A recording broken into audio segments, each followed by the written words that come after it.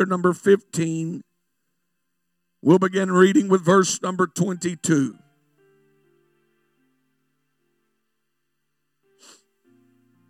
Scripture says, and they bring him unto the place Golgotha, which is being interpreted the place of a skull. And they gave him to drink wine mingled with myrrh, but he received it not. And when they had crucified him, they parted his garments, casting lots upon them, whatever a man should take. And it was the 3rd hour, and they crucified him. And the superscription of his accusation was written over, the King of the Jews. And with him they crucified 2 thieves, the one on his right hand and the other on his left. And the scripture was fulfilled, which saith, and he was numbered with the transgressors. He was numbered with the transgressors. I want to preach tonight, by the help of the Lord, the world's greatest thief. The world's greatest thief. Would you lift your hand toward heaven this evening? Ask for the help of the Spirit over the remainder of this service. Father, we come to the most crucial time of our service, and that is when the word is imparted to our soul.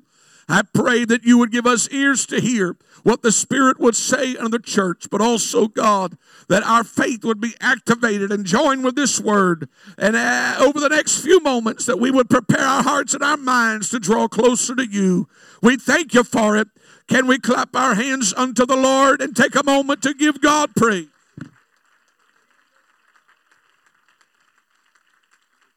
Hallelujah. Lord bless you as you're seated this evening. The landscape of history has surely seen its fair share of thieves, many of which have etched upon the canvas of young boys' minds some type of heroic, even iconic status. Please don't think that I'm condoning their behavior, because I'm not. However, many of us have heard of men such as Billy the Kid, Jesse James, Butch Cassidy of the Sundance Kid, or even Bonnie and Clyde. These individuals' notoriety stemmed from the fact that they were thieves. They were outlaws. They were mavericks. They didn't fit in with society. They did things their way. Time was, of course, much different back then. Food was scarce, and money was even more scarce. Thus, many did what they had to do to survive in their minds. In short, these men took what was not theirs. They were thieves. History alone only knows how many thieves this world has encountered. Some have never been caught, others died in jail. But there is one man whose tale is quite different, because he stole, but he stole for a different reason. He was the world's greatest thief. When a person thinks about Jesus, discusses Jesus, or preaches about Jesus, various viewpoints or dimensions of his life are explored. For instance, when we think about Christmas, we think about the birth of Christ, and we celebrate and reflect and appreciate the fact that Christ came to this world. When we consider what Easter means, we know that it is about the resurrection of that Christ that offered his life, and we celebrate his resurrection. We hear of him as a miracle worker. We read the Gospels and we see that he was the son of a carpenter. Thus, growing up, his trade was that of carpentry. We know that he was a provider, having fed over 5,000 with 5 loaves and 2 fish. We know that he turned water into wine. We know that he was a healer, in that he opened blinded eyes and he raised Lazarus from the dead. Scripture portrays him as the gentle shepherd, the lily of the valley, the bright and the morning star, the root and the offspring of David. So many other opinions and depictions of Jesus have circulated throughout the years. In many ways, it gives us a well-rounded view of the life of our perfect Savior. To say that one was more important than the other would be a tragic mistake on our part. For everything Jesus did, he did with purpose. His moves were methodical. His miracles had motives. He was not a God of happenstance, but he was a God of purpose. With that in mind, we can say that to point to Calvary and say that it was a vile act of rage on behalf of an angry multitude would be the same as us saying that Jesus was caught off guard, that Jesus wasn't supposed to die, and that Jesus was tricked by the people. This does not make sense that a spotless lamb would be put to death on Golgotha's hill as a spectacle for all to see. We don't want to think of Jesus as being a thief. But hear me tonight. There's strong evidence in Scripture that we could categorize Jesus as a thief. Calvary was not for petty thievery. Calvary was reserved for the worst of criminals. Serious problems, serious crimes. But Mark chapter 15 verse 28 tells us that Jesus was right where he was supposed to be. And he was numbered with the transgressors. It was prophetic fulfillment that Jesus was supposed to be on that hill between two thieves. With thieves on both sides, we no longer see Jesus as an innocent child. We no longer see him as a mighty miracle worker, a storm settler, or a powerful preacher. But we see him for what he really is, front and center. He's a thief. He's not just any thief. He's the world's greatest thief. Although they didn't know it at that time, they were crucifying the greatest thief the human race would ever know. He was different from what they would have thought. He wasn't your normal thief because his objective was quite different. He was a thief in that he would take what was not his. However, it would be for the benefit of the person that he was taking it from. This Jesus would die as a thief that would change the landscape of the human race. And his greatest accomplishment was not miracles. It was not teaching. It was not carpentry.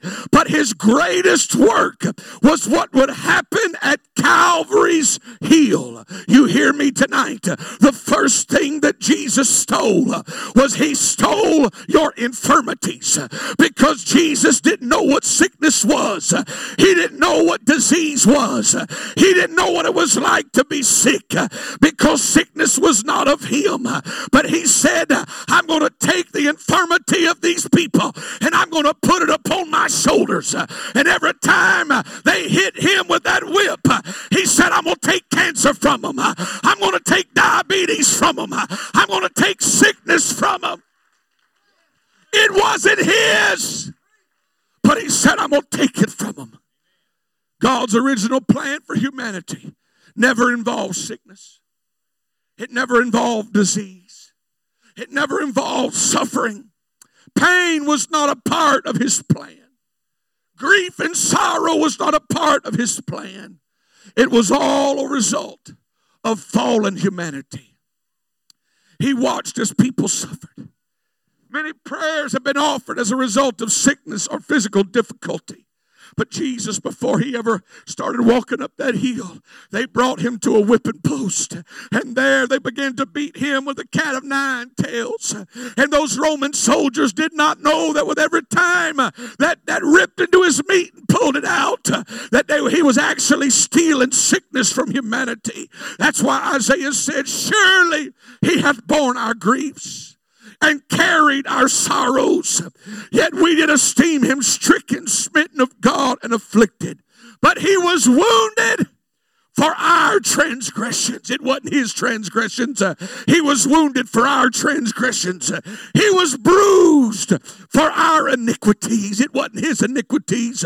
It was ours. The chastisement of our peace was upon him, and with his stripes we are healed. Hear me. Infirmity was not God's.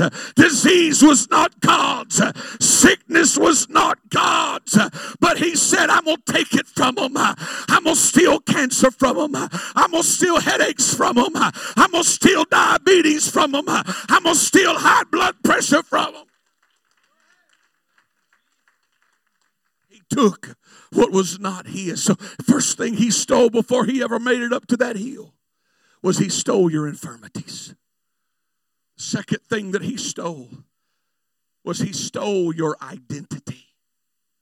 Because our identity as humans when we're born, Scripture says we're born into sin, shapen in iniquity. You couldn't control it. When you came out of the womb, you were a sinner. You didn't do anything wrong. You couldn't even say a word. You could barely see through the fuzzy eyes, but you were a sinner. Your nature was a sinful nature. Your identity, you were defined by sin. There's this saying that goes around, and it's traveling through the secular movements and people trying to excuse why they want to live in certain lifestyles. And so this is what they'll say. I was born this way. I was born this way. Well, yes and no. A woman wasn't born a man, and a man wasn't born a woman. You're either born a man or a woman. You're male or you're female. Let me go a little bit further in case someone ever tells you that. A male is not defined by an outward body part alone. What makes a male is a certain chromosome. That's why you can change body parts, but you can't change chromosomes. Your anatomy alone does not define you. Your chromosomes define you. So you can alter whatever you want to alter, but you can't alter your chromosomes. God put those in there. So you weren't born that way like that, but they're right in this. They were born into sin. That's why Jesus said, verily, verily, I say unto thee, ye must be born again. He understood that if you try to make it to heaven off of your Adamic nature, then you're going to be led astray by the flesh and by sin, because your carnal man doesn't want to live for God. Your carnal man doesn't want to go the way of righteousness. So he said, you must be born again. And he goes on to say that you got to be born of the water and of the Spirit. Hear me. What is the sign that I'm born again? Repentance alone is not a sign, because I can change my behavior, but I can't change my heart. If you decided you want to stop drinking Coca-Cola, you can stop drinking Coca-Cola. You can will yourself to do that. You can will yourself to stop doing wrong, but that doesn't mean you're right. Jesus said, when someone is born of the water and of the Spirit, in verse number 8, the wind bloweth where it listeth, and thou hearest the sound thereof, but canst not tell from whence it cometh. So is everyone that is born of the Spirit. He said there's going to be a sound that is going to be the sign. What is the sign that I got the Spirit of God in my heart? It's the sound of speaking in another tongue as God gives the utterance. That's what happened on the day of Pentecost. There came a sound from heaven as of a rushing mighty wind, and it filled all the house where they were sitting, and they began to speak in other tongues as God gave them the utterance. If sin was a money problem, we could finance it. If sin was a legal problem, we would legislate it. If sin was a case of ignorance, we could educate it. If sin was a personality disorder, we could use therapy on it. If sin was a character flaw, we could counsel it. If sin was a physical problem, the doctor could cure it. If sin was like psychosis, neurosis, or hypnosis, the psychiatrist could fix it. But since nobody on earth would deal with the sin problem, God said, I'll robe myself in flesh and I'll go give my life. I'll give my blood so my people could be saved. This is why Scripture says in Romans 8:3, for what the law could not do, in that it was weak through the flesh. That means it was dependent upon finite people who were flawed. That's me and you. God sending his own Son in the likeness of sinful flesh, and for sin, condemned sin in the flesh. We couldn't do enough good to get God to forgive us. We didn't have the ability to change based upon our own flesh. But in 2 Corinthians 5:21 says, for he hath made him to be sin for us, who knew no sin, that we might be made the righteousness of God in him. He made himself sin. What Jesus was saying was, what you can't do, I'll do. What you can't forgive your sins. You can't get redemption. He'll do it.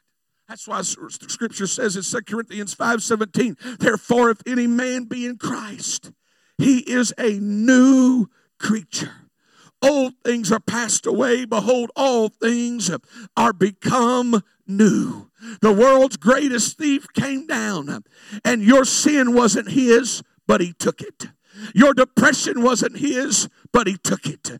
Your addiction wasn't his, but he took it. Your chain wasn't his, but he took it. Your problem wasn't his, but he took it. You know why he took it? So you could have life and life more abundantly. Clap your hands unto the Lord.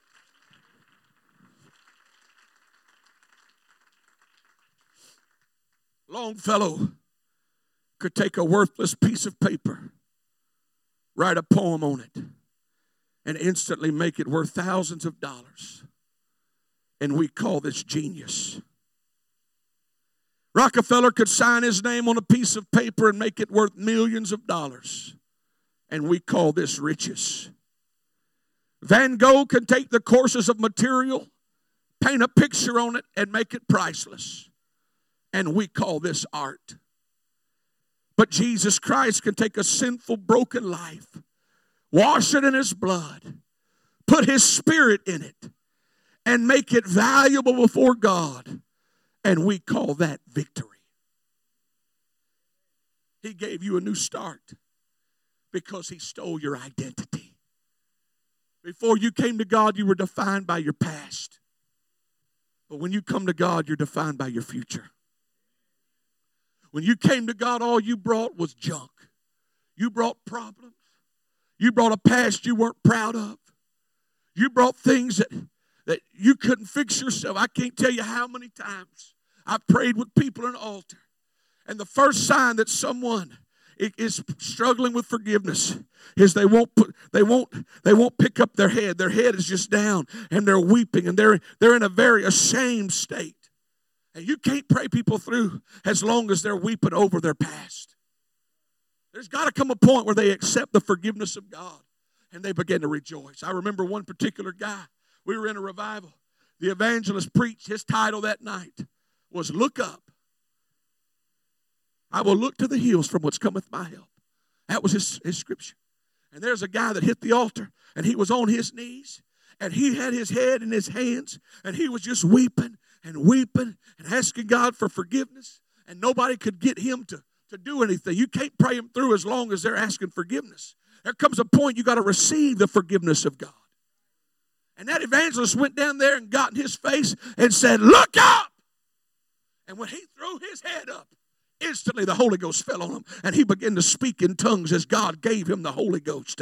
There comes a point where you got to accept that God forgave me of my past. He forgave me of my sin. He forgave me of all of my faults.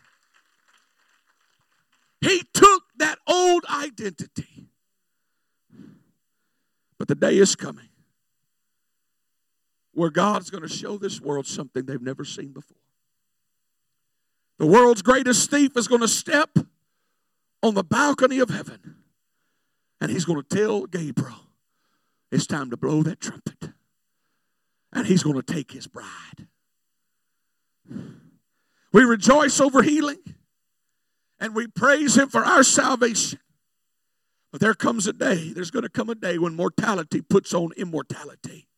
Because Revelation 3:3, this is what he says, I will come on them as a thief, the world's greatest thief. This world is going to be rocked to sleep, but the church of the living God is going to be watching, because we know that eastern sky is going to split. The Bible says the Lord is not slack concerning his promise, as some men count slackness, but is long suffering to usward, not willing that any should perish, but that all should come to repentance. You just think Calvary changed the world. It did. But you wait. If the Lord tarries and we're still alive, which I got a feeling we will be, you wait until that eastern sky splits and we hear that trumpet begin to sound. And you're going to see a world that's going to be in chaos, because the only thing that's stopping the Antichrist from having his way in this world is the church. The remnant of grace that is praying for God's mercy. But when God says enough is enough, and he steals that bride out of this world, you're going to see chaos, or the world is going to see chaos, the likes of which that they've never seen. In fact, Scripture says hail will be the size of 100 pounds, begin to fall upon people, and they're going to begin to flee to the mountains, saying, stop, stop from falling upon us. But my friend, the good news is this. You don't have to wait to see the hailstorm. You don't have to stick around to see the destruction of this world, because God gave everybody the same opportunity.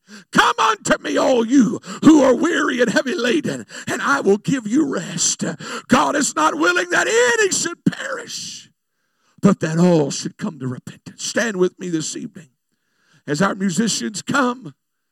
We all today can be thankful. Jesus is the only thief that could get away with stealing something that would affect every person that's ever lived. Because when he stole identities, he reached before him, because the Bible says he went down and ministered to the spirits that were in prison. And he reached behind and he reached in front. He said, my death is not just going to be for those that are present. It's not going to be for those that are past. But he said on July 14th, 2019, I'm going to give somebody an opportunity today to have their sins washed, to have their identity buried in the blood of Jesus. You say, preacher, how do I know it's real? Well, I'm going to answer that with this story. There was a man back at my home church.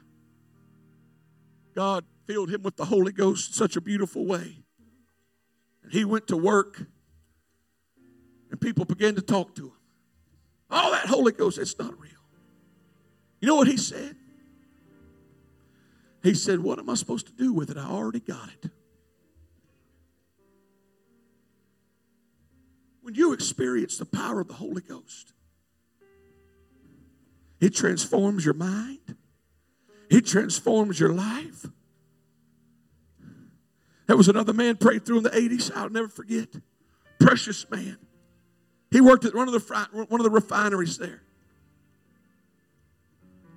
He showed up to church and they said, have you got the Holy Ghost?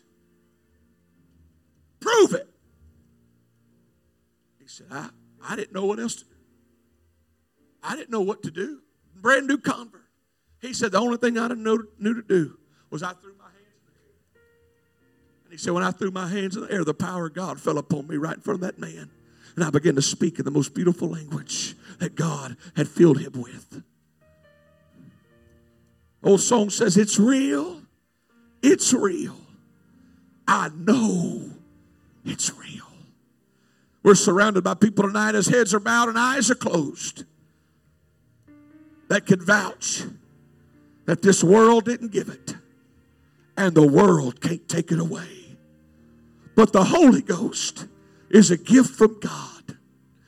No man can teach you to talk in tongues. No man can give you the Holy Ghost. But there was a man that went to Calvary and he said, when I get out of this place, I'm going to send back the Comforter whom the Father will send in my name. And he will lead you and guide you into all truth. And the Spirit of God that we feel in this place today is that Holy Ghost. The beautiful thing about God is that God gives every person the same opportunity to draw closer to the Lord. He gives every person the same opportunity to know him in the fullness of his power. With heads bowed and eyes closed today, I'm going to just ask one simple question. If you're here today and you want God to touch you in a special way, whether you've never had the Holy Ghost or you've had it many, many years, but you want God to touch you in that beautiful way with his Spirit, nobody's looking around. This is between you and God.